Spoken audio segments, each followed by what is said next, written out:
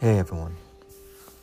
I had a conversation the other day with one of my close friends, and I came to a realization that they were actually struggling with the concept of loving, or in fact, loving anyone or anything at all.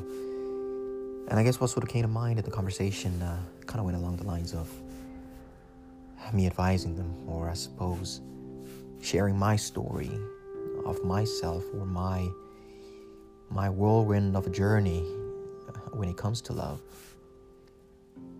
And I guess I was trying to elaborate on the point that it's very important to really understand yourself first and foremost. You need to understand your likes, your dislikes, the things you're into, the things you're not, what you're comfortable with, what you're not comfortable with.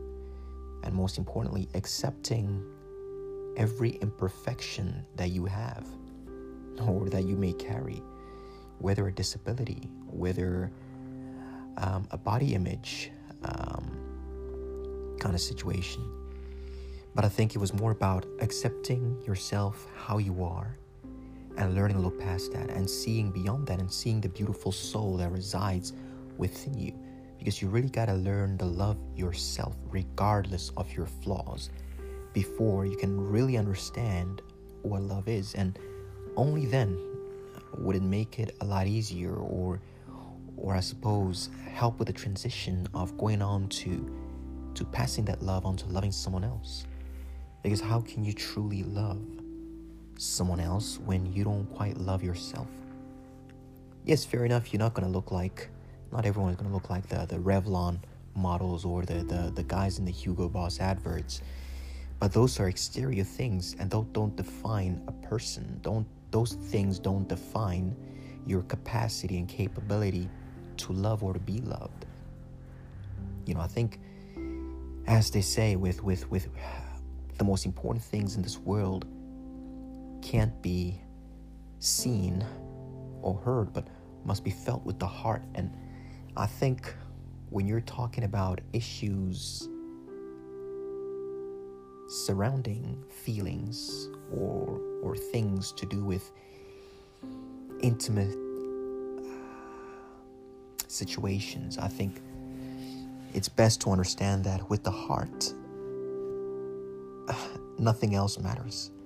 An exterior image doesn't really quite weigh up to what you feel inside for someone or for yourself. So I guess for me, it was learning to understand myself and accept myself the way that I am. I love myself the way I am. Yes, everyone has imperfections. Yes, everyone has things they're not quite happy with. But it's quite liberating after that, because it's a lot easier to give love when you know how to love yourself. And in a way, you kind of know how to receive love because you kind of understand how you want to be loved. So that's just what I wanted to share. And for anyone out there who is struggling with this or trying to understand why they can't love or can't be loved, is because you resonate what you portray, and you kind of give off signals and, whether some people say energies and auras and all that kind of stuff when you're uncertain about yourself, when you don't quite accept yourself the way you are and love yourself. And if you're religious, you'll understand as well, from a different perspective, that you need to love yourself, but also love your creator before you love someone else. Because loving yourself means accepting yourself, therefore accepting the person who created you. So the same thing kind of applies here as well. But yeah, it will be good to know what your guys' thoughts are on that. And anything shared is always of value, and there's always things we can take away from other people's experiences and other people's understandings or perspectives on things like love. All right. Stay tuned, guys, for the next episode.